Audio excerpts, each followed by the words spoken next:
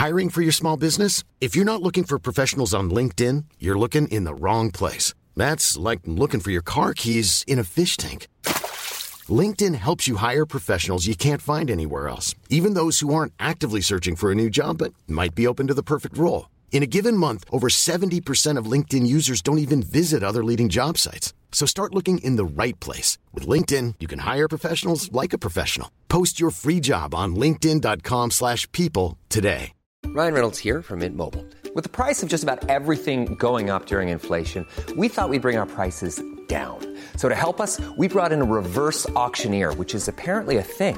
Mint Mobile Unlimited Premium Wireless. How to get 30, 30, bit to get 30, bit to get 20, 20, 20, bit to get 20, 20, bit to get 15, 15, 15, 15, just $15 a month? Sold! Give it a try at mintmobile.com/switch. $45 up front for 3 months plus taxes and fees. Promo rate for new customers for limited time. Unlimited more than 40 gigabytes per month. Slows full terms at mintmobile.com. This is TV worth talking about. I'm Catherine, by the way. I'm 47. I'm divorced. I live with my sister, who's a recovering heroin addict. I've 2 grown-up children, one dead, one who doesn't speak to me, and a grandson. Shrine Podcasts presents Happy Valley.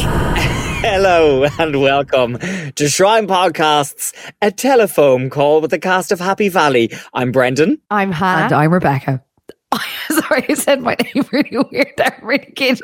I don't know why I'm like this, because I can't stop saying Wi-Fi, telephone. Sorry, it's Rebecca here as well. Hello. Sorry, is this part? Yeah, sorry, I'm just updating it as we're going. What do you mean you can't keep up? Literally just slicing. It's literally words disappearing. It's like a teleprompter on crack here in front of me.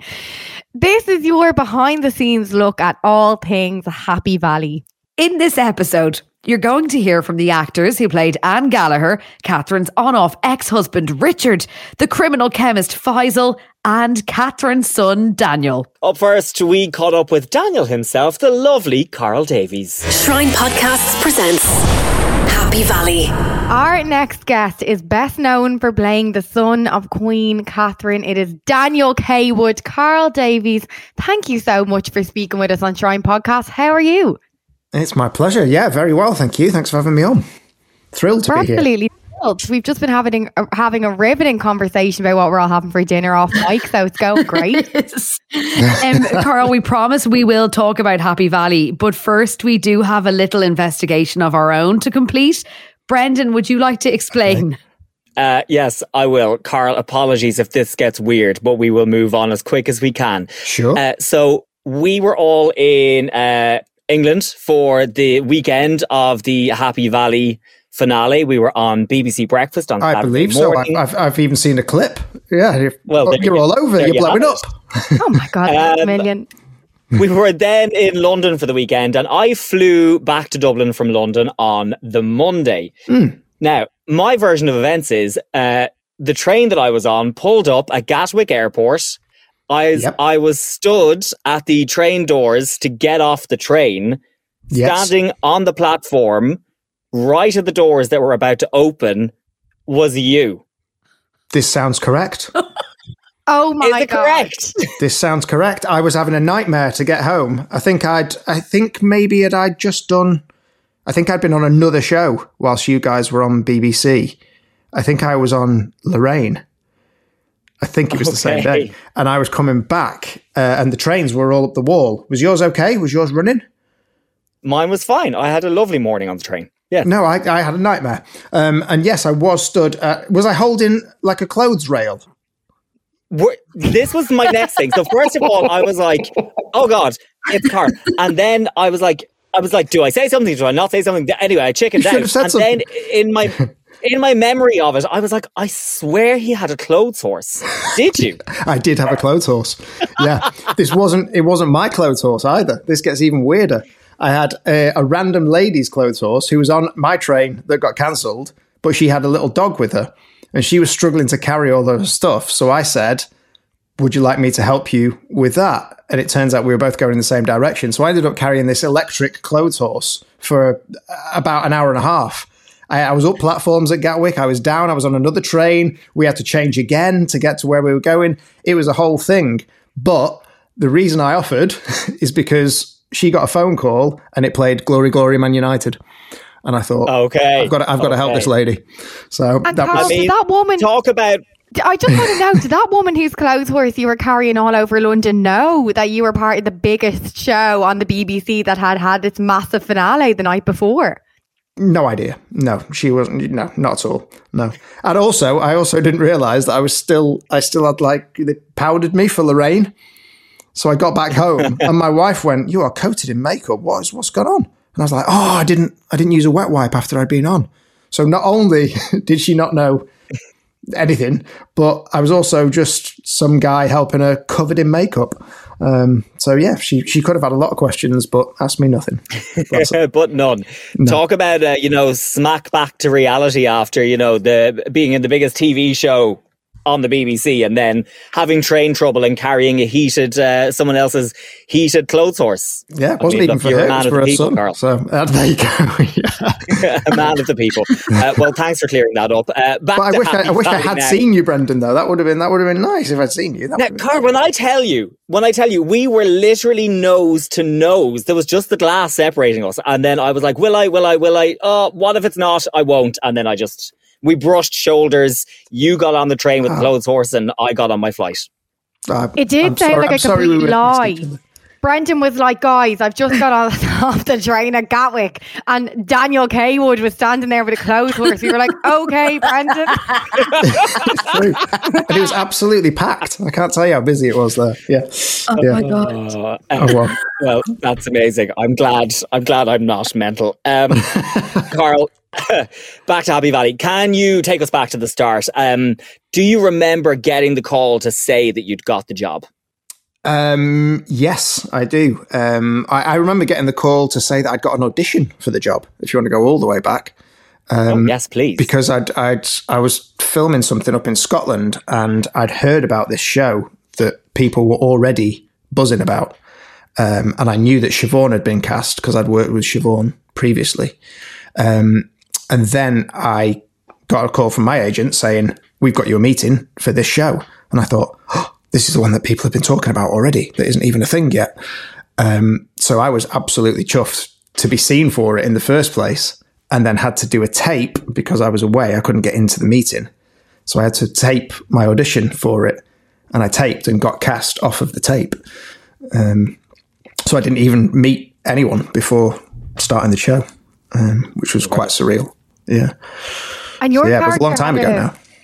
Your character had a really interesting arc, particularly with Anne Gallagher, Charlie Murphy's character. We spoke to her earlier on. You went from not knowing each other at all to being friends to being in a relationship at the end of it. So what was it like working opposite an amazing actor like Charlie? Oh, she was fantastic. She is fantastic. She's wonderful in everything I see her in. So I was chuffed in the second series when we started getting closer and we had a little bit to do in that. I was thrilled. Yeah, and she's an absolute pleasure to work with and so busy all the time, which is fantastic. But yeah, she was great. And that whole story, I was married with a kid on the way in the first series. So yeah, it's been quite a journey. And you were in the room.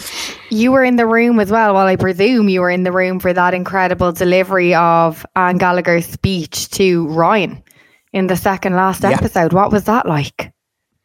Yeah, it was. We knew it was going to be a powerful scene. Sally's dialogue is always flawless, and yeah, in the hands of Charlie, I just knew that was going to be an incredible scene. And yeah, luckily, Reese and I just got to sort of take it all in while she worked her magic. And Fergus captured it all beautifully, and yeah, I think it came together really, really nicely. Yeah, it was a brilliant. It's a nice way to kind of round out that story arc, I guess. Yeah, and also that scene between yourself and Reese Connor, Daniel and Ryan, that was incredible after as well. It was really emotional, that whole episode. Do you think your character and Anne live happily ever after? I'd like to think so, but there's still a lot of stuff that would need to be worked through, I think, for both of them. Psychologically, emotionally.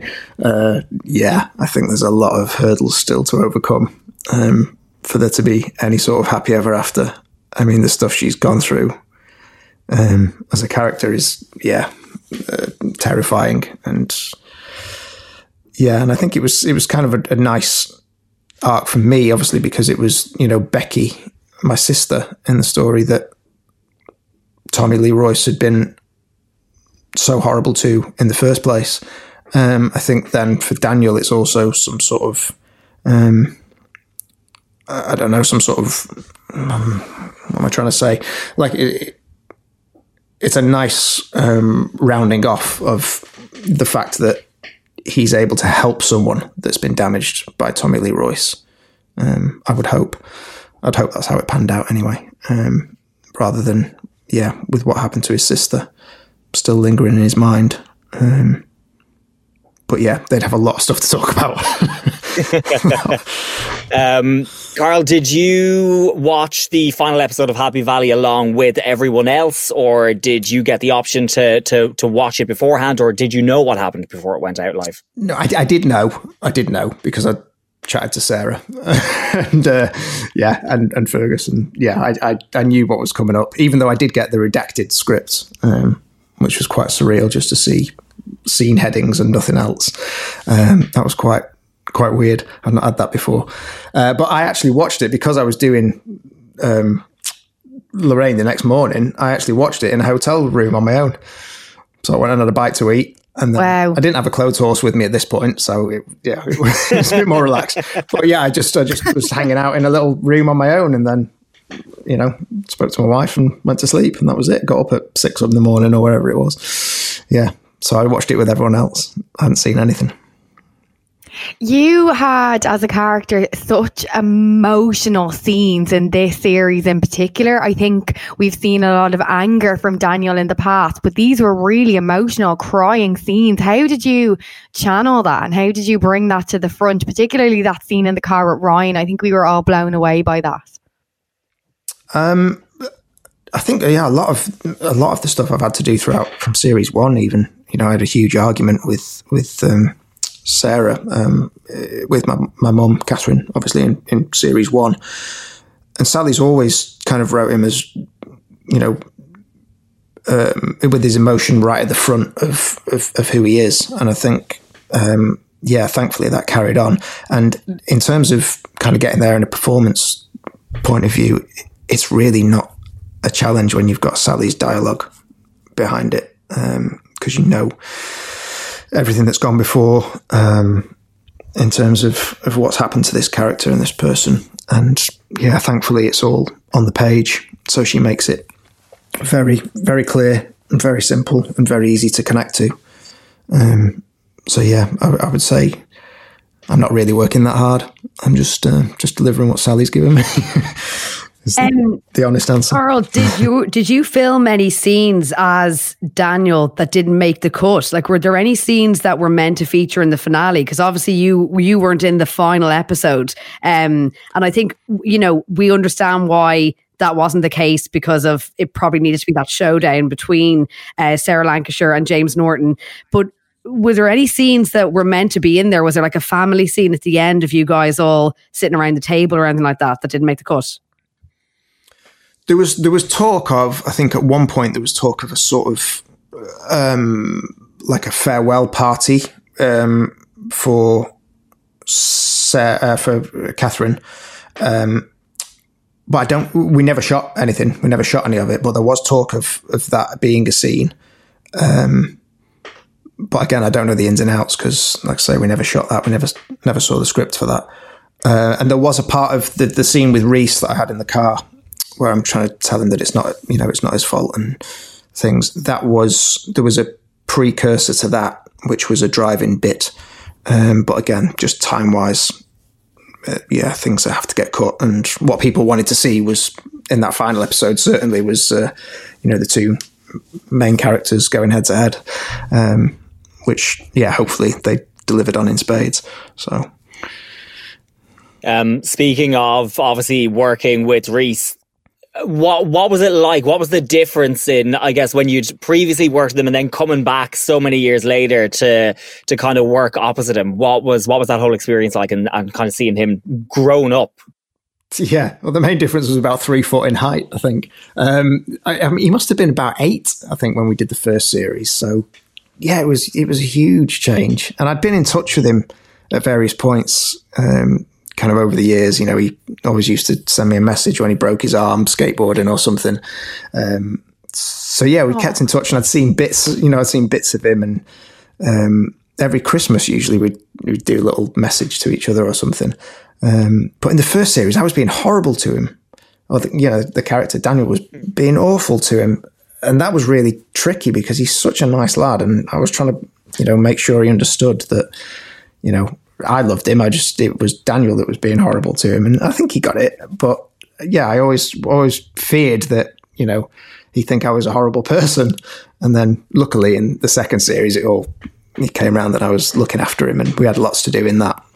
So yeah, since then we've been sort of good friends. But yeah, it was great seeing him as a sort of big lad, and he said the first day the night before we were about to shoot our first stuff together again, he was like, "We'll see you down in the bar." I was like, oh yeah, I guess you can go in the bar now. Yeah, that's fine. Yeah, okay, yeah, I'll see you down in the bar. Yeah, nice one. Yeah, so yeah, that was odd seeing this big man all of a sudden. It was great. And Carl, can you remember what was the last scene that you shot? What was your final day like? And was it really mad walking away from Daniel and the K-Woods after 10 years? Yeah, it was a crazy feeling. Yeah, my last scene that I shot was actually the scene with George Costigan, where Nevison Gallagher comes round just to see how Anne's doing. And again, that turned into quite an emotional scene. It didn't quite read like that on the script, but yeah, it became such. And that was my last day shooting. And Sally was actually directing that scene, so it was kind of nice that my final scene was with Sally and with George and Charlie being there as well. It was a nice way to finish. But being back at all in this series, I was just, I was grateful to be there because it'd been so long. That it had always been hanging over us, but it was really nice that first day back was actually Ryan's birthday scene that we did, which was in episode 1. So that was like, I don't know, 10 of the kind of characters that had been there, season 1, 2. Yeah, everyone felt right through. Yeah. So that was probably my favourite day ever on a set, just because it felt like we'd had a long weekend and we were back, and it had actually been 7 years. But yeah, that was a lot of fun. Amazing. Carl, we'd love to know, Happy Valley aside, obviously we know how amazing it is there a dream role for you outside of Happy Valley, or maybe there's a series that you love to watch that you're like, I want a part in that? Yeah, good question. I love working. I love being on a set, any set. That's when I'm at my happiest, when I'm actually filming. So I'd love to be in these shows that sort of do, 9 months of the year with 3 months off and 24 episodes or whatever, these big sort of shows, just because I love working, and I'd work every day if I could. So yeah, something on those lines, on that scale, I think would be great. I wouldn't say there's a specific show right now. Okay, I'm loving lots of stuff. In fact, I watched, I don't know if you will have seen it, Daisy May Cooper's new show called Am I Being Unreasonable, on BBC. I think it'll be, on the iPlayer or various catch-ups, whatever. That's incredible. It's one of the best pieces of writing I've seen in a long time. It was really, really good. So if they're doing a second series of that, then yes, please, Daisy May. I'm available. I love that. Put that out to the universe. Yeah. Carl, is there anything that you're working on at the moment that you are able to tell us about? I've just finished shooting on the 4th series of The Bay, which is an ITV police crime thing. So yeah, we finished shooting just before Christmas. So hopefully that'll be on at some point in the next month or two. And then I also shot a couple of episodes for The Nevers, which is a HBO series, which James Norton's in, actually, among many others. But yeah, I think that's still got to get a broadcast date yet, so I don't know when that's coming out, but it's in the can somewhere. So fingers crossed that'll be out soon. Yeah. Amazing. We'll keep an eye out for that one and season 4 of The Bay. Carl Davies, we loved watching you as Daniel in Happy Valley, and thank you so much for talking to us on Shrine. Thank you. Thank you for having me. Shrine Podcasts presents Happy Valley. Our next guest is a star of stage and screen, appearing in some of our favourite shows, including Ugly Betty, The Missing, Gentleman Jack, and loads more. We have loved watching him portray Richard K. Wood since the beginning of Happy Valley. Derek Riddell, welcome to Shrine Podcasts. How are you? I'm very well, thanks very much. Thank you for inviting me on. Oh, Derek, thanks for coming on. It's an absolute pleasure to have you on the podcast. As Reb said there, you've been in Happy Valley from the very start. Yeah. If we can ask you this, what 3 words would you use to describe your entire Happy Valley experience? A one-off. I think I'll be very lucky to ever be involved in a programme that, just grabs the nation the way this programme has. And scripts like that just don't come along very often. Not just my part, just the whole thing. To sustain that quality over 3 series is a very, very difficult thing. And I'll be a very lucky man if I'm ever involved in a program like that again. I think it was phenomenal. Richard wasn't in the final episode. Did you? Yeah, no, he wasn't. How did you feel about that? Obviously as an actor, you're kind of a bit disappointed, and there was a part of me going, I wonder what's going to happen to him. Is he going to kind of ride in to the rescue at the end and all that? But I think, as you've kind of noted yourselves in some of your podcasts, there were more important issues to be dealt with than Richard's interview with Darius Knežević, talking about the one-way system in Bolton in Bradford that he might introduce. I don't think anybody wants to see that. I was disappointed not to be in it, but I still enjoyed it like everybody else watching it. And as I say, I think there was far more important things to be dealt with than Richard and Catherine's storyline. So you didn't shoot... Derek, how did it... Sorry, I was going to say, you didn't shoot any other scenes? Like, there wasn't a scene of Richard being at the very end. That's what we were really intrigued about. Was there this scene of the family all together again that was filmed that didn't make it? No, there wasn't. There's stuff that obviously I can say now, I think. Because people are going, do you think Richard and Catherine will get back together again, or that kind of thing? There was actually, how they have these kind of friends with benefit scenes or post-coital kind of stuff. We love it. In whatever the episode is that I made my big apology to Catherine, there was a world in which she said at the end of it, "Do you want to move back in?" and then there was a post-coital scene where we're going, "Do you think it'll work?" And we're like, "Not sure." So I think we can probably say that Richard and Catherine just remained pals, really. And I think I can understand why that scene wasn't. And I mean, sometimes it's just due to time limits. Sometimes it's due to, editorial decisions and stuff. And I think that would have, in a way, I suppose that would have negated the kind of idea of, was Catherine going to make it to the Himalayas, or, all that kind of stuff. So I can totally understand that it wasn't in there. And also I think that, and the reasons for it, and I agree with the reasons for it not being in there.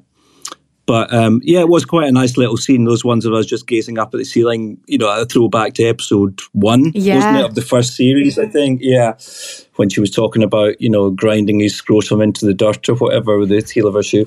So, so I don't think Richard, I don't know how much longer Richard and Roz will last, but I think Richard and Catherine would probably just stay best friends, really. I think she's moved on. But there you go. Yeah, I really like the idea that they're going to stay friends. I liked that Richard was just in her kitchen randomly at one point throughout the last season. I think he was cooking and she just walked in and you were already there. And I like that they just got this closeness. Yeah. And of course, had that scene that I'm talking about been in, then that maybe would have made a bit more sense as to why Richard's there. But again, I think he was still just there, just popping in and out because they were friends, even if that scene had been in, because I don't think they resolved that issue of whether it would actually work if they move back in together again. And that scene, Derek, that you were talking about that was cut, was that due to be in the very last episode? Did you ever get the script for the last episode, or were you cut off just before, and did you have to find out? That scene was in episode, was it 3 of the final series, when Richard goes to apologise for not being there for Catherine after, it's the big scene between the two of them, and he apologises for being a bit of a coward. So that followed on after that. So the last episode, I sort of, like everybody else, I think I saw episode 6, but all the final scenes were redacted, like everybody said. So obviously I had an idea that there was going to be a bit of a showdown between James and Sarah, but I didn't know exactly how it was going to pan out. And I could have found out, but I decided, no, I'll just leave it and watch like everybody else on the night. So you found out with everybody else on Sunday night? Yeah, absolutely. Wow. Yeah, it was, it's last Sunday was kind of mental, really, just the anticipation for the whole evening. And I think I was listening to you talking about going back and watching it a second time, which is what I actually did as well, because I think it's because you have so much in your mind that you think is going to happen, and you're waiting to see what happens, that you don't really take in everything that is happening. That's it. And I think particularly in that final scene with James and Sarah, I would recommend to anybody who, particularly people that feel, maybe, all the fireworks weren't there, and that, to go back and analyse that scene again and watch it again, because I think it requires a second viewing to get the most out of it. What was it like having to, obviously you're saying you tuned in on Sunday along with the rest of us to find out the exact ending, but you obviously did know a lot about what had happened during the final series of Happy Valley. What was it like having that in your brain, having to keep it a secret? Was it all NDAs and, trying to avoid eye contact with the people in Tesco? It wasn't too bad, really. The NDAs, I think we just all kind of, because sometimes that's really heavy on programs, and even before you go into audition for things and you're signing, 3 NDAs before you go in, you haven't even got the part, But I don't really remember that for Happy Valley. I think it was just sort of assumed that, you're not going to blab the ending, because we knew that people had waited a long time for this series to arrive, and the anticipation for it. And again, that thing, precisely why BBC quite rightly put it out 1 week at a time, because there's no way you would have been able to, for people not to find out. I feel sorry, actually, for people in, say, America and stuff like that are waiting to see it, for them trying to avoid spoilers till May. Well, sort of good luck with that. It's not easy. Yeah, 1 week is just magical, especially for a show this good, because we just got to wait and dissect it and savor every bit of it. We're so sad it's over, to be honest with you. What are we going to talk about? Yeah, I know. It was. I was a bit, not so much when the program was on, but during the day, I found myself just getting quite sentimental about it all, and I'm thinking about all the things that had happened in my life during the course, the past, whatever it was, 9 or 10 years since I was last on it, and I got quite emotional just thinking about it all. Really, yeah, I'd imagine so. And not seeing Sarah's character again, because it's such a fantastic character. Do you think that Richard got to finish his article for The Guardian and got his name on the front page? I don't know if it would have been a front page article. I think it might have been at about page 8 or 9 or something. What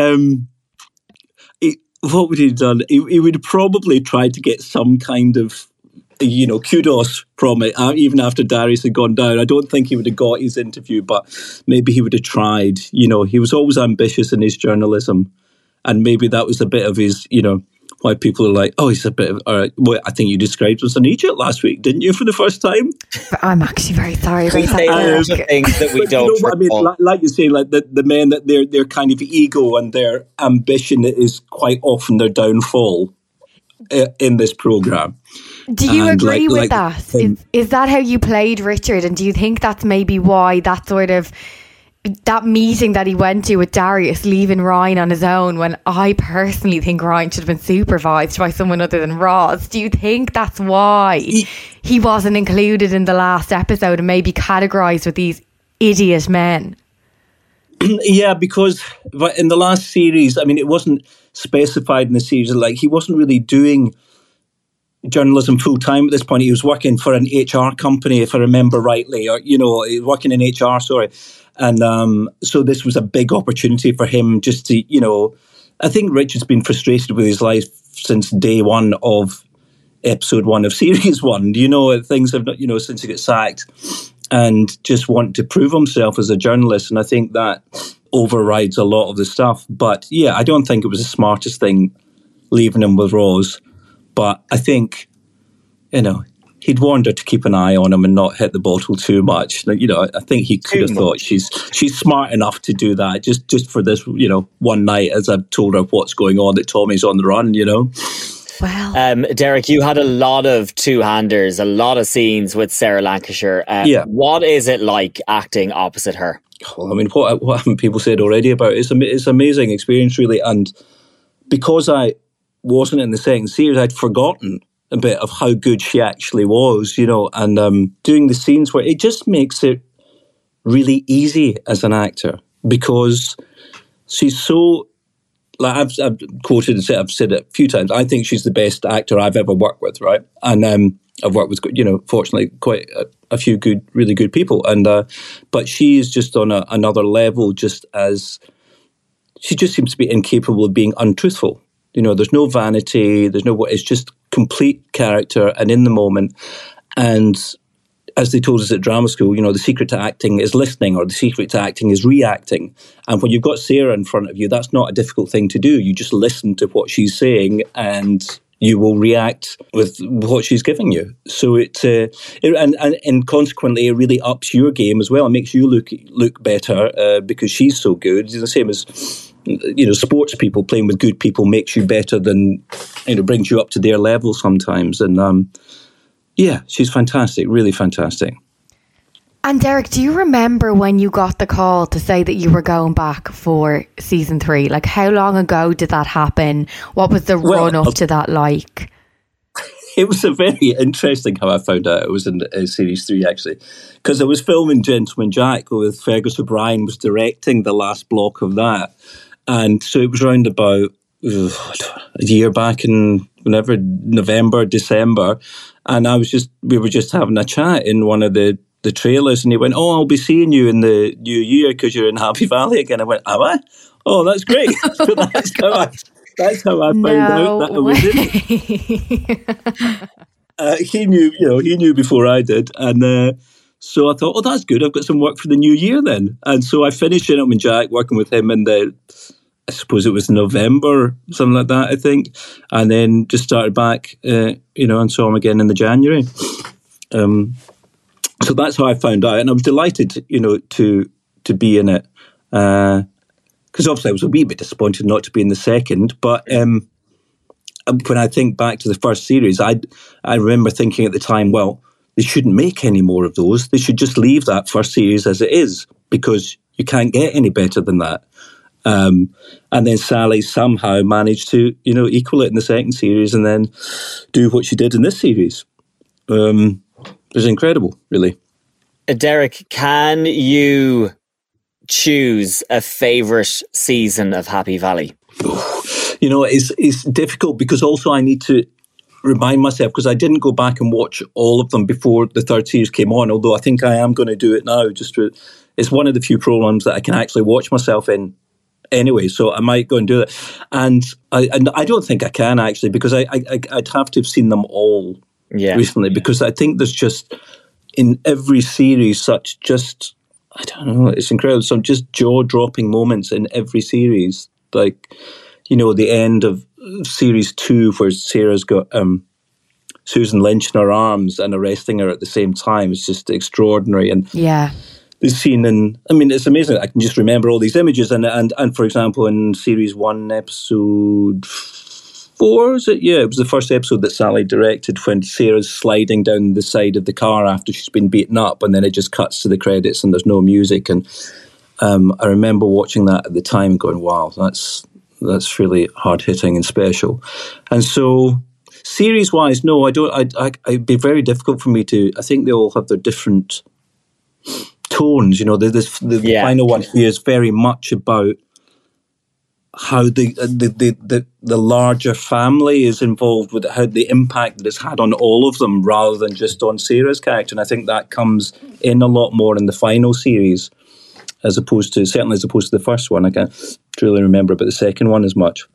And Derek, when you came back, sorry, Rob, when you came back after the gap that you'd taken between season 1 and season 3, you had obviously worked closely with Ryan in season 3, but you worked with him when he was a young child back in season 1. Your character didn't like him at the time. It was a really interesting turn of events.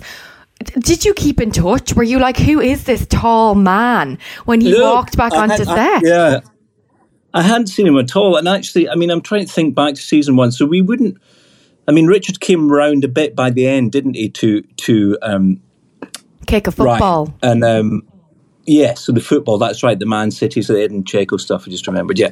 And so we hadn't really had that many scenes together in that first one because Richard was just not interested.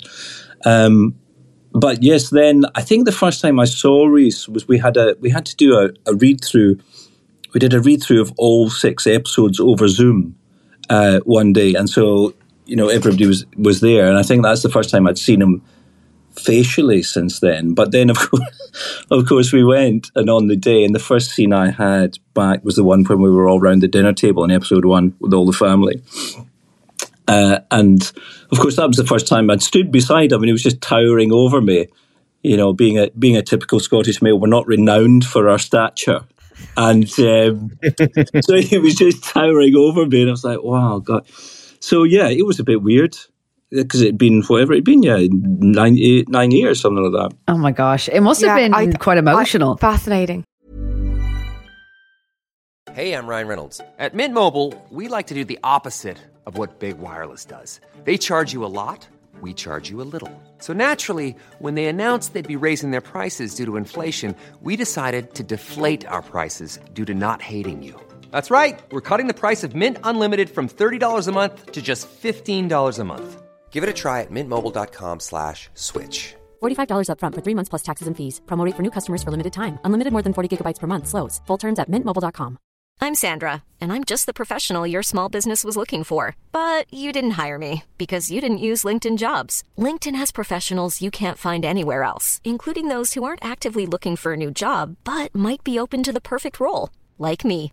In a given month, over 70% of LinkedIn users don't visit other leading job sites. So if you're not looking on LinkedIn, you'll miss out on great candidates like Sandra. Start hiring professionals like a professional. Post your free job on linkedin.com/people today. There's never been a faster or easier way to start your weight loss journey than with PlushCare.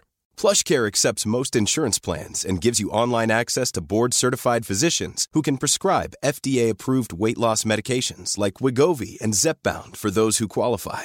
Take charge of your health and speak with a board-certified physician about a weight loss plan that's right for you. Get started today at plushcare.com/weight loss. That's plushcare.com/weight loss. plushcare.com/weight loss.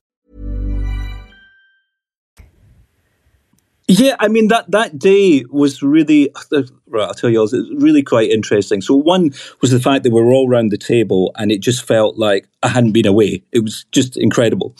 But also, I think you'll like this. So when I was 20 and I was just about to go to drama school, there was a production of Blood Brothers on at the King's Theatre in Glasgow. And I loved it. And I went to see it about 3 times when it was on at the theatre. And I wrote to the main actor in it saying, I'm just about to start drama school. Can you give me any advice? Because I thought he was so great. Can you give me any advice? And he wrote back to me. The days of writing letters, do you remember those? He wrote back to me and said, well, do you want to meet up for a coffee in between the shows on Saturday? So I did. And so that actor was Con O'Neill. So when we were doing that scene around the dinner table, that was 35 years later from when I'd written to him. Oh, my God. And we were in a scene together. Oh, my God. And so I told that story around the dinner table. And it was the character Mickey in Blood Brothers that Con played. And he said, well, we were all around the table and Colin said, well, I just copied everything he did, pointed at George Costigan because George was the original Mickey in Blood Brothers. Oh my God. And then Sarah went, oh yeah, and of course, Colin, I was in Blood Brothers with you in the West End when it was, and I was like, I didn't know you were in that. So it was really nice that day for me on lots of different levels of being back and 35 years later doing a scene with Colin. And definitely no shoes on the table. Oh, yeah, yes, no shoes on the table. Exactly. So it was a lovely day and a lovely way to be back, and it was great having us all in that being my first scene, and it just felt like I hadn't been away. You're really like a family, and it's quite yeah, because it's quite small, that kitchen. You know, when you're all in there, it's pretty snug, shall we say? So that was my first day back, and it was kind of emotional on many, many ways. When the series finished, obviously you had lovely moments on set with each other and you were catching up on old times. But when you finished filming, did you all go out together, like for a meal, or was there a wrap party or anything like that? There wasn't. It's kind of there wasn't, because we were all finishing at different times, really. And I think I'm trying to think back now, because the whole COVID thing was still sort of knocking about, and those things aren't quite, or at that time weren't quite as common as they used to be, and stuff like that. So I can't even remember if they did have a wrap party, because it's quite it's a hard shoot for Sarah particularly, and yeah, I do. We all just finished at different times. I think there was a kind of bit of a celebration on Sarah's last day on set, which I wasn't there for. And I think that was very emotional for her and a lot of people. But no, I don't think there was. Well, I certainly wasn't at a big official, we finished. I got I think you've seen this, the candles that Sarah had produced. That I see that they're now selling in the shop for charity, which is really lovely. I don't know if you've seen that. Somebody put it. It's on social media now. The people that make it, the place in Hebden Bridge, are going to run them again, and all the sales will go to this. I think it's a Ukrainian charity that Sally and Sarah wanted the money to go, that she did an auction for. So I got that as my present at the end. But that was it. There wasn't any big celebrations. Mm-hmm. Derek, you obviously have an extremely impressive CV. Is there, though, a show, a series for you that you would love to get stuck into as an actor? That's an interesting question. Oh. Is there a role that you've always wanted to play, or a series that you'd love to join? I think not so much. I think Richard's not one of them. I've played quite a lot of bad guys, right? And I'd like to play more nice guys, really. And last year I did, after Happy Valley, I went on and did a couple of detective chief inspectors. I think I'm in that kind of age bracket now of playing cops. So I've done a couple of those last year. And so I'd like to do very, very naturalistic type dramas, that documentary style shooting, maybe a kind of investigative journal, like journalist in a war-torn region or something like that, or somebody really quite damaged that I can really get my teeth into, really emotionally challenging and kind of bearing your soul type of thing. I'd quite like to do something like that soon. Okay. And are you able to tell us what's coming up next or coming up soon for you? Yeah, I can tell. I've done a couple. I've got a few things coming out. I just finished in December a series called Payback, which is a 6-parter for ITV with Morven Christie and Peter Mullen from Jade Mercurio's production company. Although he didn't write it, but it's his production company for ITV. And a series called Bodies, which is an 8-parter for Netflix, which is based on a graphic novel. So it's a kind of, I don't know if you would call it sci-fi now. So it's based on a graphic novel that was done quite a while back. And so it's set in 4 different time frames. It's set in Victorian times, 1945, 2023 and 2053. And it's about a detective in each of these, not me, but 4 detectives detective in each of these time periods discovering the same body in the same place. So it's also got Stephen Graham. There's a huge cast. It's Stephen Graham's in it, and is it Shira Haas? Did you watch that series Unorthodox about the Hasidic Jewish girl that tries to escape the thing? So she's in it as well. So it's that and Crime, which is the Irvin Welsh adaptation of his novel, which was on BritBox. The first series was on BritBox about a year ago, and we've just done the second series, and I think they're going to put both of them on ITV this summer. So it was quite a busy year. I can't complain. It was lovely. So yeah, that's what I've got coming up. That's to come on. What's coming up this year? I have no idea. We shall see. It's early in the year, and nothing planned as yet. They sound like 3 great shows. I mean, sign us up. We'll be keeping an eye out for those. Yeah, they do. Yeah, it'll be interesting to see them. Crime, I've seen, because that was out on BritBox, as I said, so it's great. The script's really good. And Payback's got a fab cast. So we'll see. You never know how things are going to pan out. We'll just see. Whether there'll be the hype as Happy Valley, I'm not sure. You must be getting recognised everywhere. Payback. You never know. True. Or you get recognised constantly. Bodies. Yeah, I have no idea when they're going to come out. I think Crime has been the summer. Payback probably been the summer. Bodies might be before that. But yeah, great stuff. We'll see. Yeah. And again, it was, Bodies, I just finished in Happy Valley, came back down to London, then the week later I was back up in the Leeds area again, because that was all filmed around there as well. You just can't get enough of Northern England by the sound of it. Exactly. Derek, thank you so much for taking the time out to chat with us about Happy Valley and all the incredible shows that you've been working on and all the behind the scenes. We've really appreciated you taking out the time, and we've loved watching you on screen in Happy Valley for the last 10 years. I know. It was. Can I say it wasn't very nice when they put the recap on before the first episode? That's when you see yourself 9 years younger. You're like, oh, thanks, guys. Could we not just skip that bit? Derek, thank you so much. Thank you so much for coming on Shrine Podcast. Shrine Podcasts presents Happy Valley. We are absolutely thrilled to be joined by the man who played Happy Valley's criminal chemist turned killer with a new air of cool, Amit Shah, aka Faisal. Thank you so much for talking to us on Shrine. How are you this morning? I'm okay. I've had my breakfast. I had some crunchy nut cornflakes and a tea. Lovely. Have you all had breakfast? That's a breakfast of champions. No, I've rolled. Is that what Colin Farrell is a fan I've rolled of? out of the bed personally.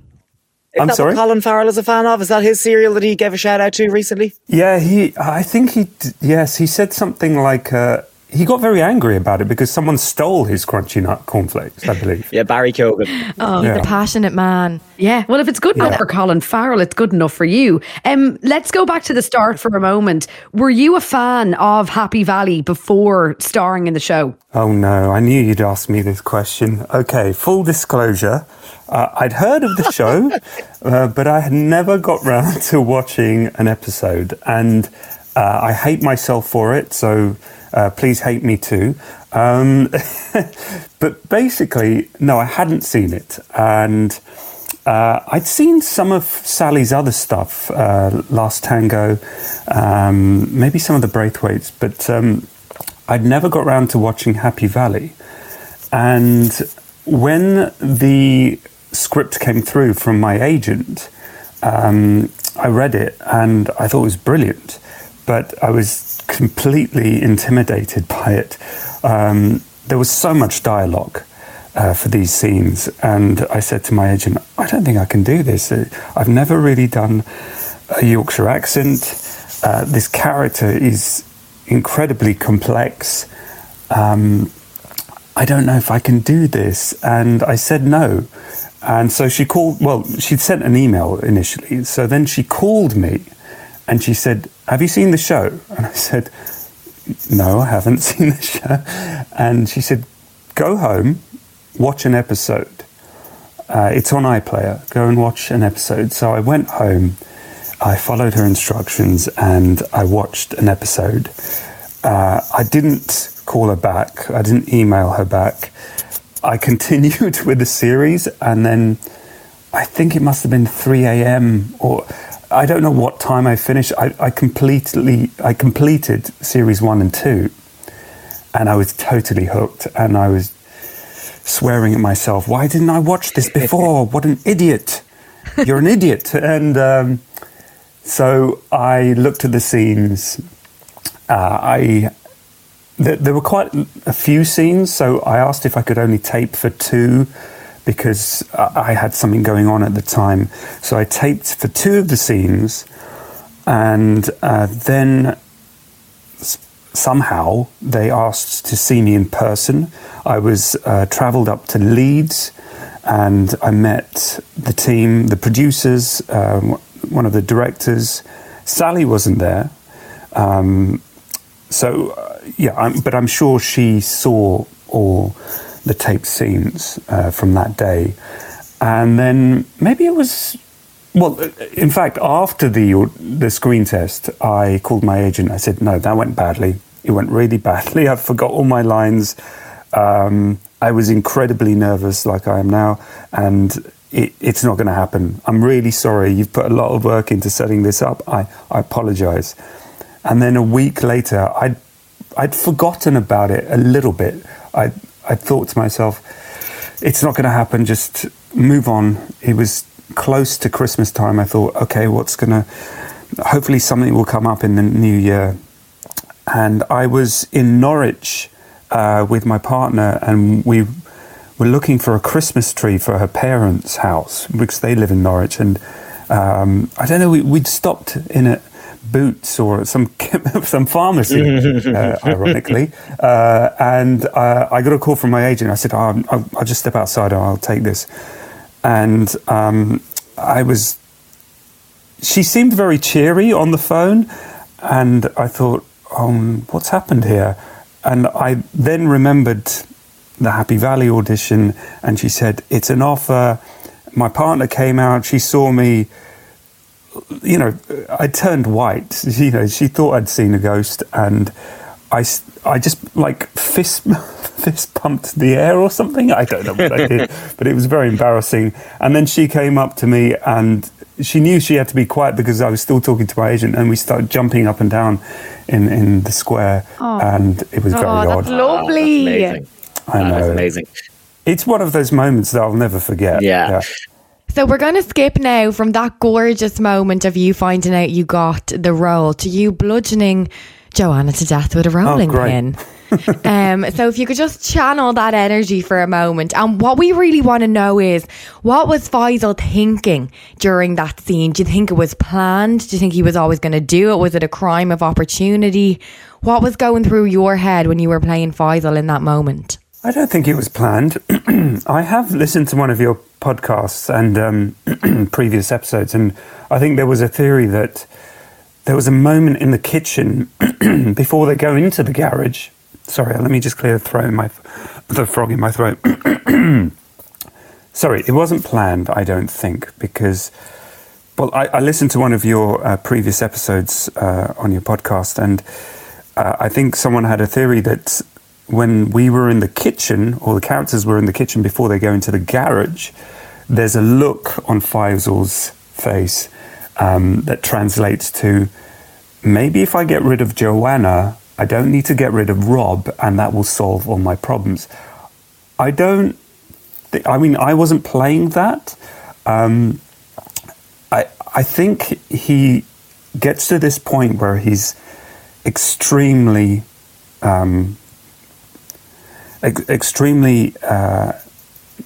anxious and being squeezed, and he's being backed into a corner. He's got various things on his mind. He's got the what are we calling them? The thugs or the boyos? The boyos. Boyos. He's getting pressure from them. That's always in the back of his mind. Joanna's threatening him in a weird way. Later on he finds out that she's been lying to him. So she's piling on this pressure.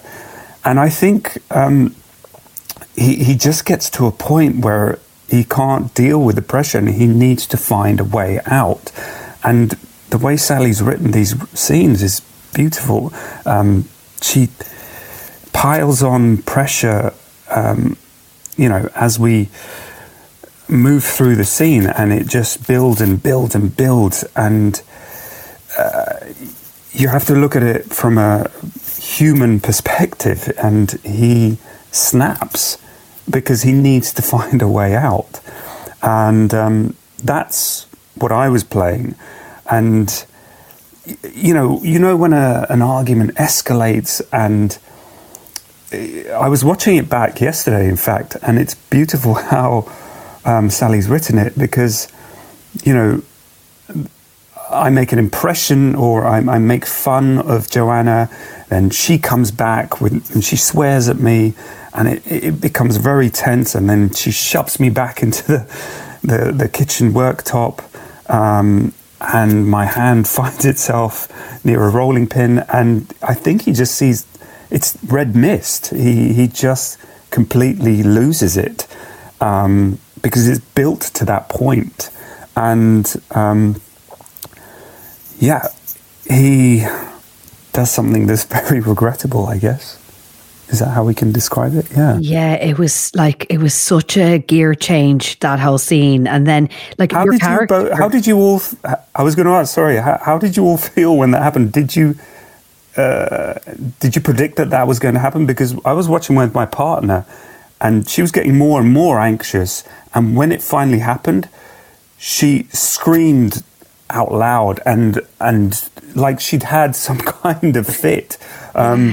It was very unnerving for her, I guess. Yeah, it must be so weird for your partner to see you murder someone on screen. Obviously, you're acting and you're not Faisal, but that must be so unusual. I think we probably all agree that as that scene was building, we felt like it was going in a certain direction, and we felt like Joanna was probably going to be attacked. But I honestly, until we saw the next episode, I really did not think that she was going to die. No. That was the bit that actually shocked me. Right. You mean the moment that Rob finds her in the suitcase? Yeah, I had this hope that she had gotten away, or there was some sort of twist, and that she was going to be maybe able to get Faisal and Rob done for what they did to her. But I suppose it was fitting that the way that it happened, and the fact that you both went down in the end. Yeah, that's so interesting, because there are so many theories that came out after episode 3, and that maybe she did survive, and maybe Faisal didn't inject her, and different versions of that. So it's really interesting to see how people were really talking about it. And look, your podcast is called the Shrine Podcast. It really shows how people almost worshipped this show, and were talking about it, throughout that week, in between the episodes being aired. Yeah, we all get really into it, and so many people do as well. I think the theories just bring another layer to the show, and a lot of the time none of those things ever happen, but it's just part of the fun and the experience, really. Just speculating after each episode, going, oh, she's not actually dead, surely. But yeah, it was such a gear change. We all just I think we all underestimated Faisal as a character. We thought he was in over his head, and then all of a sudden he just turns into this murderer, and then he's cool, calm and collected then when he's Rob's bumping into him in the car, and he's like, not a bother on him. Oh, full Walter White in that car scene, I thought. My favourite quote from your episode, one of your podcast episodes, was Faisal's a bastard, he needs to get caught. I don't know who said that, but it just came out, and I thought, that's brilliant. Faisal's a bastard and he needs to get caught. Where is the line? Oh my God. Amit, what was it like working with Sally Wainwright and Sarah Lancashire? So Sally, oh God, I love Sally. In fact, I think I'm in love with Sally, possibly. I didn't meet her until we were shooting the scene in the cafe where Joanna comes in and I'm eating a sandwich and she asks me for help. and she has this idea that she wants to kill Rob. And all of a sudden, Sally just turned up, and I didn't know that she was going to be there. We all thought that she was busy on a different project, but she'd come in and she was watching the rehearsal, and it was great. And she's very unassuming. Did you all know that she used to drive buses in London? No. She's just I'm obsessed with that. This is amazing. I saw this in an interview once, that before she became a writer, she'd moved down to London. She was trying to get her scripts out to different agencies and companies, but she didn't have any, success with that. So she had to earn some money. So she started driving buses for about 18 months. And that's just mind-blowing. Iconic. Yeah, exactly. And she just feels like this regular person, very grounded, very approachable. And she's all about the work. And she's a perfectionist. And you come to set and you don't feel under pressure, but you feel a responsibility to bring that level of perfectionism or professionalism, whatever you want to call it. And you feel like you owe it to her because she's written this beautiful script. And I know it's dark and brutal, but if you look at the structure of her writing and how she writes dialogue and how clever she is with references and intertwining different storylines and creating tension and drama and building on that. And, within her scene, there are so many different amazing gear shifts. And with each gear shift, as an audience, I feel like we're pulled in further and further. And I heard you guys were discussing on BBC Breakfast, what you like to eat whilst you're watching Happy Valley episodes. And I can't do that. I can't eat or drink or do anything else, because if I do glance away from the screen, I'm going to miss some vital information. So I need to be in a quiet room just watching this episode, not thinking about anything else. And every moment is so vital. And that's really good TV. So for that reason, I am in love with Sally Wainwright. She's just a genius, and she has so many different superpowers as a writer and a creator. And from an actor's perspective, being able to work on dialogue, and I really stress that it's dialogue. It's not... If you feel when she's written it, she said it out loud. So she's understood how it is spoken and the rhythms and the pace. And she understands when people interject and when people overlap, false endings. And so, if you're thinking about dialogue in a technical sense, she writes good, natural dialogue that our ears just want to tune into. Sometimes when you're presented with writing, you get a sense that the writer or whoever it is has presented it to you has not really heard it out loud or spoken it out loud. And it jars a bit, because you have to work very, very hard to make it feel like dialogue and something that will come out of your mouth, that you speak. So This is one of Sally's superpowers, I would say. Every scene does feel so real between the characters. You feel like you know each and every one of them. You mentioned there that you do enjoy watching Happy Valley in a quiet room alone, but how did you experience the finale? Did you know what was going to happen? Did you watch it by yourself? Did you have a viewing party? Again, it was my partner and I. She and I were watching at home on the big screen. Did I know? Okay, so I should clear everything up for you, shouldn't I? My final scenes, the dialogue was the same, the scene was the same, but on the day I was asked to play the scene in a different way, different interpretations. I was given different direction. And I didn't know in the edit room which one they would choose. So I was in the dark in that sense. With regards to the overall ending, scenes that I was not involved in, or Faisal was not involved in, those scenes were never shown to me. And I guess other cast members never saw those scenes either, if they weren't in that specific scene. So in that sense, I was also in the dark, and therefore able. And I guess the production company didn't want to put other cast members under that pressure, if they were asked for spoilers. I'm not sure, but it felt like they had a very specific way of doing it, and we all respected that.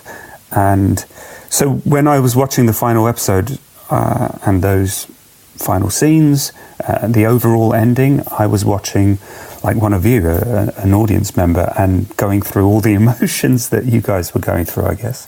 I love that. It makes it so real. And was there any Faisal scenes, apart from the ones that you're talking about, the ones that you shot slightly differently, that didn't make the cut? Yeah, we shot them differently, and it was just the direction I was given. But I don't think so. All the scenes that I filmed were included. I think it. Yeah, I not that I can remember. So. Yeah, it was as it was written, really. What do you think happened to Faisal? Do you think that he will go down for Joanna's death? When I was watching it, I must admit that's what they implied, I guess, because you see Sarah's character very clearly say my name, and then you see the look on her boss's face as if to say, oh, this is a great lead, and I'm going to go and follow that up right now. And yeah, I think that missing link of, is it Alison Gar's character? Yeah. Her probation officer has almost landed Faisal in it. So I think, yeah, I don't know if, yeah, if we were to hypothetically talk about what would happen afterwards, I was led to believe that yes, he would be investigated and possibly caught, because maybe he hasn't covered up all his tracks. We saw in episode 1 that Ezra came in. Ezra, who's played that addict, came in and he gave me money, and I exchanged it with more drugs. And you wonder how many people he was doing that with, and whether he's covered his tracks, because he's not used to this world. He's not a slick drug dealing kingpin, and he's probably made mistakes. I did see here that people thought when I came into Joanna's house in episode 3, and I was wearing those shoe covers, and I come in and put the plastic gloves in. Some people said that I closed the door with my hand. Now, I watched this back yesterday, and I didn't do that. And I took a screen grab. I actually closed it with the outside of my arm, which was covered by the coat. And you can see my hand is free. Right, we need to brush up on our detective skills. That's how we thought you were going down. Yeah. So he never actually touches the door with his fingers. I remember on the day I was being advised by the producers, and I think there was a police consultant there as well. And if ever I did touch any surface with my hands or my shoes, they said, "Oh no, you have to be careful there. You put the shoe covers on as you're coming in. Don't allow your feet to kind of hit the carpet. Don't touch anything until you have the gloves on." So yeah, we were very much aware of that. So that was very real in that sense. Oh yeah. Oh, thank you for clearing that up now, because we were like, oh, he's going to get caught. There's going to be a fingerprint in that door. Yeah, well, I mean, also with the packaging, the blister pack, and I had to look back, and I don't know whether I did, but whether the one that Rob found was in the blister pack, I can't remember. But it was, if it was, then it was. Yeah. Right. Well, there you go. Brendan went back and checked. And finally, Amit, what are you working on next? Thank you for speaking to me on a Sunday, because during the week I'm in rehearsals for a play. It's called Hummingbird, and it's at the Vault Festival, which is in London. We're performing for about a week at the start of March, and it's a beautiful comedy drama about the ownership of grief. It's about this couple, Brian and Jude, a married couple in their 30s. They inherit a dairy farm, and at the beginning of the play, Jude's sister returns to the farm after being away for a year because she's been in search of her partner who's been missing. And the partner just happens to be my childhood friend, and her arrival causes a lot of disruption, and it's a really funny and poignant play that's written by Chris Neils. And have you ever heard of The Play That Goes Wrong? Yeah, I've heard of it, yeah. Yeah. So one of the original members of that is Nancy Zammit, and she plays Jude, my wife.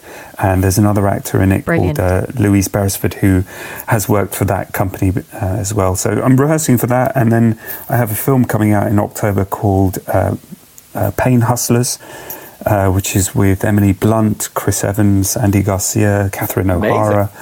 And that's out in October, I believe, this year. Amazing. So if people want to get tickets to see you in the play, can they do it? Do you want to plug it? Yes. So I think they just need to look up the Vault Festival, and the play is called Hummingbird. We start performances on the 28th of February, and it goes on until the 5th of March. Yeah, please come and see it. It's a beautiful play, and I really think everyone will get something out of it. But yeah, for now, talking about Happy Valley has kind of taken up a lot of my time and doing interviews like this, and I'm incredibly nervous doing them.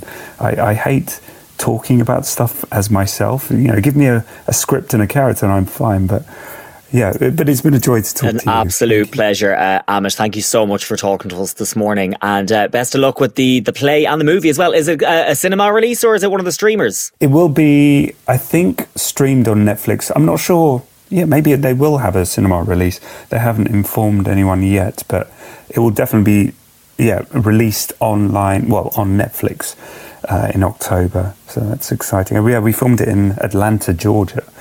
So amazing. Okay, we're definitely going to keep a lookout for those. And guys, if you want to see Amit live, check out Hummingbird and those tickets that are out now. Yes, you can buy tickets now at the Vault Festival website. Yeah. Amazing, Amit. Thank you so much for coming on Shrine Podcast Happy Valley with us this morning. It was a real joy to talk to you. And it's great to meet you guys.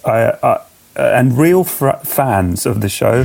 I saw you guys on BBC Breakfast, and I thought you guys were just so likable and endearing, and I loved your little stories of finding a lunch place after and just being on like a complete high. So please continue doing the great work you're doing. Shrine Podcasts presents Happy Valley. You will know our next guest from her roles in don't know what the fuck that was. The computer's like, please restart me. Charlie, we're the gong. Oh my gosh. Ridiculous. You will know our next guest from her roles in incredible TV shows like Love, Hate, The Capture and Peaky Blinders. But today she is here to talk about playing Anne Gallagher in Happy Valley. Charlie Murphy, welcome to Shrine Podcasts. How are you? Thank you so much. I'm good. Thanks so much for having me on. Oh, thanks for chatting to us. For the purposes of this interview, I did obviously have a look at your Wikipedia page, the best place to do all research. And I love that somebody has put a line in saying that you are the daughter of hair salon owners Pat and Brenda. That's so creepy that someone would know that and put it in. Yeah, they don't have a salon anymore. But my parents are Pat and Brenda. And you know my sister, Brendan. Yes, I do. Don't you? I was in college with your sister, and I stayed with Pat and Brenda one summer, and they were fantastic hosts. Oh my gosh, that's gas. Hilarious. Charlie, let's go back to the start for a moment. You had to do some improv while you were filming your self-tape audition for Happy Valley. Yeah. Set up like my own studio, which I think everyone's pretty used to doing now, but it was kind of one of the very first tapes that I ever did, I think. And kind of people around me were just kind of getting to grips with the kind of whole, I don't know, the language of it and how to light yourself and stuff like that. So I was away while I was doing it, and lots of robbing lamps and just improvising and trying to just, I don't know, make it some sort of a passable kind of I don't know, offering. And Charlie, do you remember, now it was so long ago, probably at this age we're talking 10 years, but do you remember getting the call to say that you'd got the role? Yeah, I do. I had moved over to London. I was living in a tiny little apartment in Crystal Palace, and I was just in my bedroom, just unemployed and, you know, scared about what was next. And that call came through, and I was just so excited. And then I said on the call, I was like, did James get cast as well? And like, obviously looking back, it's such a long shot that two people would be like, you know, helping each other with their tapes or whatever, and then they both get cast in the same thing. You know, it's like so many people go for these things, but it happened, and it was amazing. I think that's great, particularly because you had to shoot such traumatic scenes together. To have someone that you had an already built relationship with must have made such a difference. It really, really did. And we were able to say, oh, we can go more. Oh, we can push this. Or, you know, I think I haven't seen it in years, so I don't even know if it's in the shop, but I remember the day. It was just before, oh God, it was like series 1, and it was, I'd been kidnapped and I was in the cellar just before I was moved to another location, if that's my memory serves me. And I was like, James, it's okay for you like to spit in my face, to be really cruel and horrible. And he's like, you sure? And I was like, yeah, go on, let's just give it a go. But I don't know, had that been, you know, another dynamic where we probably didn't have time to build up a kind of friendship or whatever, that we would have had that kind of, I don't know if we would have done that, you know? Yeah. As you say, obviously, you know, a lot of the subject matter, particularly in season 1 for you, it was dark. It was really bloody grim. Did yourself and James, any of the other cast, get up to like a bit of mischief kind of on set to sort of balance it out? Yes, we definitely did. We were always messing. We were in some random places, derelict houses, and, you know, our green rooms sometimes would be just an old farmhouse that hadn't been used or something like that. So and there was a lot of waiting around as well. So we were just like, I don't know, trying to scare each other all the time. And I wish I have an iPad somewhere, probably back in Ireland, with loads of videos of that time. And if I ever get back home to have a look, I will. I'm going to have a look and see if I can find those, because yeah, it was good. Like real slapstick, innocent stuff in comparison to what we were doing on screen. Charlie, Anne's speech to Ryan in the kitchen was jaw-droppingly good in episode 5. How do scenes like that affect you? I think from a basic level of just as an actor given that opportunity, you know, you get that kind of monologue, and you don't want to, just very basically, you don't want to screw it up. You don't want anyone to regret giving you that opportunity. But on the day, doing it with Rhys, he's such a gorgeous actor, and he just really listens to you. And we did, Fergus was amazing as well. And we did some takes on a turnaround for Rhys's shots where we improvised some stuff to kind of, because they rolled the camera on me first, which is normally what happens if you've got the chunk of, you know, the meat of the scene. You get that in the bones, and then you can turn around when you know you have it. So we did that, and then so Rhys is just so patient. He heard it a couple of times, and then Fergus and I kind of said, okay, I'm just gonna change it up a little bit and just kind of like describe what happened in some of series 1. Just change the language slightly for Reese's reaction, and his reactions were incredible. We didn't even need to do that actually in the end, but yeah, he was amazing. I felt like so happy with that day. It was kind of everything kind of fell into place. And that scene is the last scene in which we see Anne Gallagher. You're not actually in the final episode. So when did you find out about that decision? Can you tell us how you felt about it? And did you watch the finale with everyone else? Because we know that the script was redacted for people that weren't in that scene. Yeah, I watched it along with everyone else, like just an audience member, and it was so much fun. I mean, like, harrowing and terribly sad, but yeah, just brilliant to watch in that. Not know what's coming next, which is great. We got a good chunk of the that last episode, and I think from memory of previous drafts, there was stuff. We were in some kind of police bits and bobs that had been like pulled to earlier episodes and stuff like that. So I think there was a point where we were at times in an episode 6, but sometimes in the edit, just you got to go with what's more powerful and what you need the audience to see more than other things. And I think she just did an incredible job of doing that. What do you think Anne Gallagher would have said the moment she found out that Tommy Lee Royce was dead? Oh, God. I don't think she would have said anything. I don't think she would have, given him any more of her words, you know?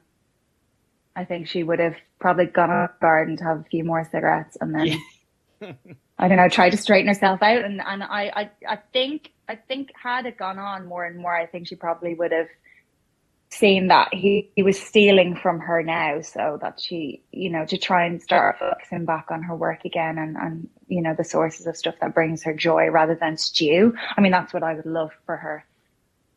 But yeah, because she was getting quite gnarly there in the end, wasn't she?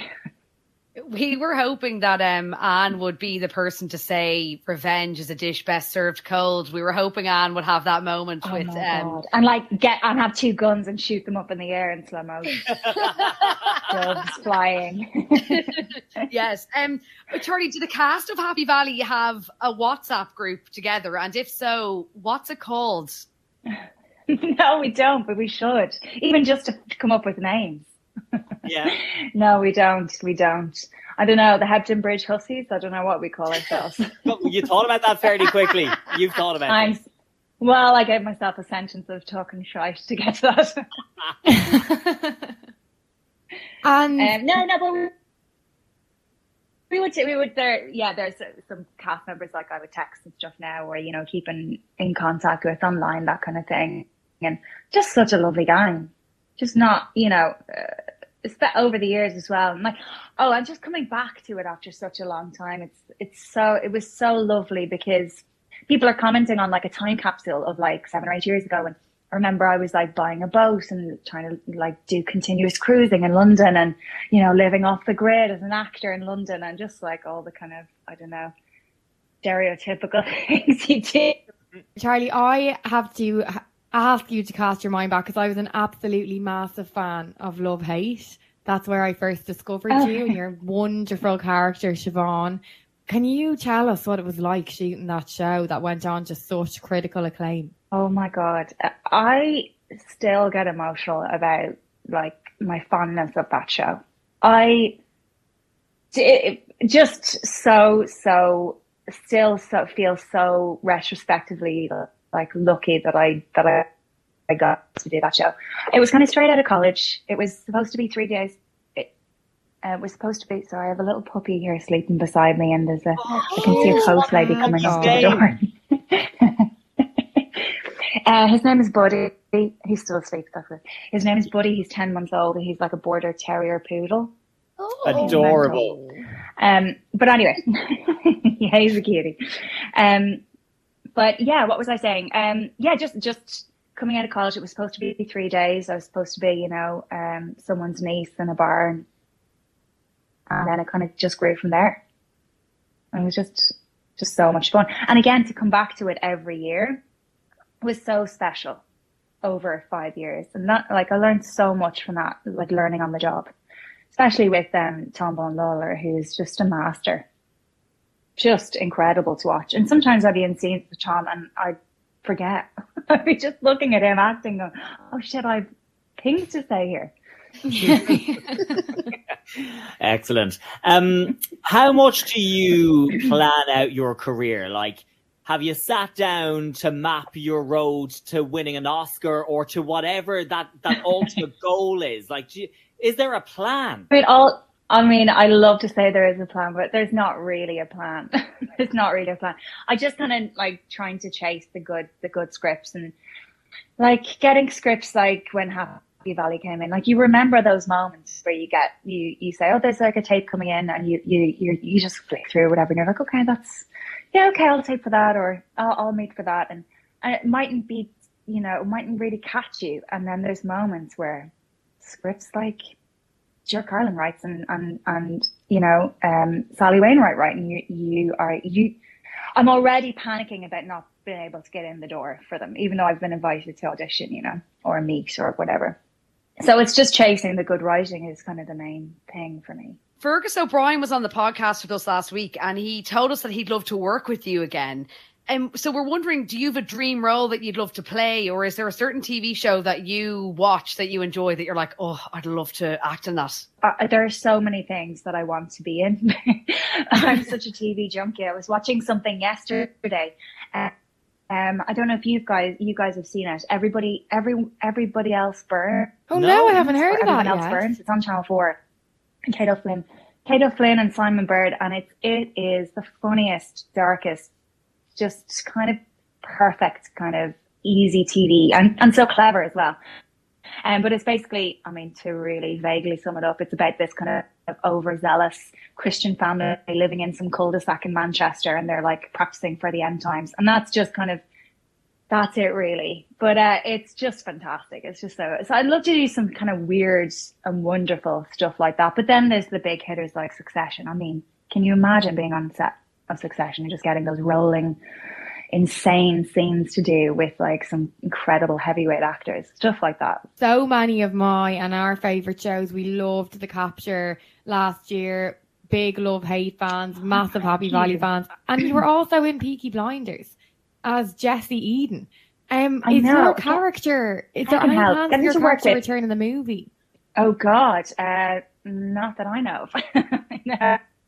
But getting to work with Cillian is such a dream. That's like another tick. Going, oh my God, that's incredible. I don't know if you've ever seen him on stage. He is insane on stage.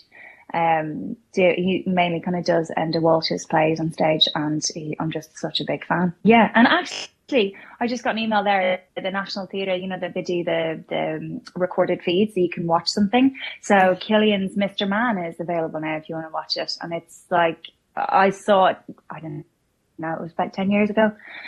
Just life-changing for an actor. Just this incredible kind of dexterity for a one-man show. Just amazing.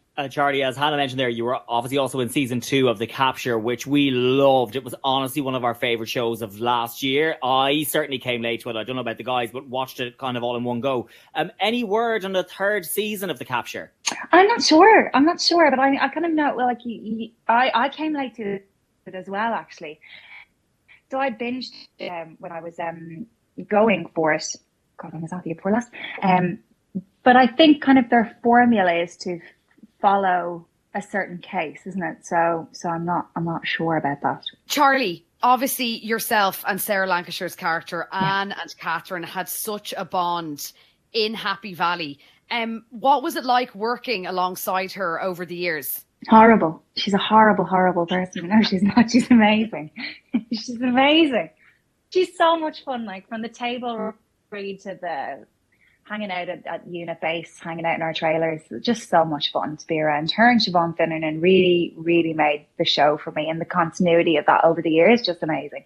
You kind of just pick up where you left off, which is just so lovely. And we just have so much fun at Unibase, kind of drilling lines and then just pockets of, okay, so what happened with this person? And then, are you still with that person? No, I kicked him. He's long gone, that kind of thing. So it's like always just chatting, right up until take sometimes, which is which is really good fun. Charlie, just before we let you go, tell us, what are you working on now? What's next for you? Where can we see you? I am on my second season of a show called Halo for Paramount Plus with Pablo Schreiber and Natasha McElhone. So we're shooting that in Budapest. So I've kind of been living between Budapest and the UK for the last couple of months. So we're doing that. That's nearly wrapping. And I've got a show coming out with Richard Armitage in the next couple of months on Netflix called Obsession, which is a very dark, adulterous, fun kind of four-parter. Oh, it sounds amazing. Obsession. We're going to keep an eye out for that one. Charlie Murphy, thank you so much for your amazing portrayal of Anne Gallagher, and thank you so much for joining us on Shrine Podcast today. Thank you so much to you guys. It's been a blast. Thank you. Shrine Podcasts presents Happy Valley. Ta-ta! Telephone.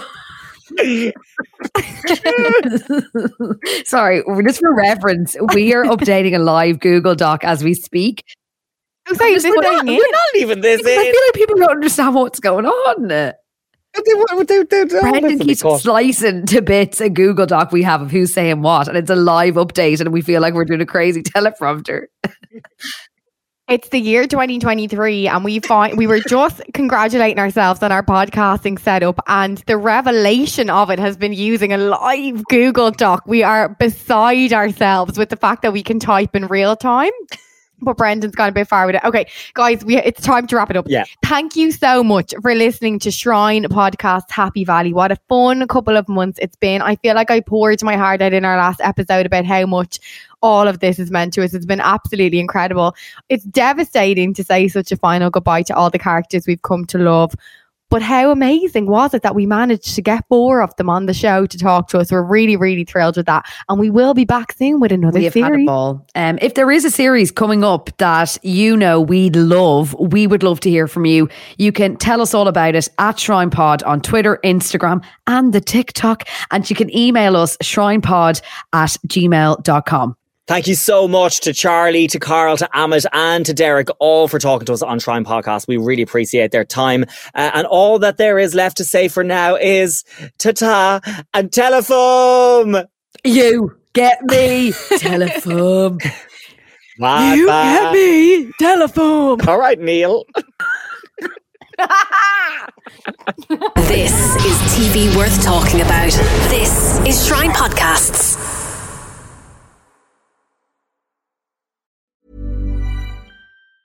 Mom deserves the best, and there's no better place to shop for Mother's Day than Whole Foods Market. They're your destination for unbeatable savings, from premium gifts to show-stopping flowers and irresistible desserts. Start by saving 33% with Prime on all body care and candles. Then get a 15-stem bunch of tulips for just $9.99 each with Prime. Round out Mom's menu with festive rosé, irresistible berry chantilly cake, and more special treats. Come celebrate Mother's Day at Whole Foods Market.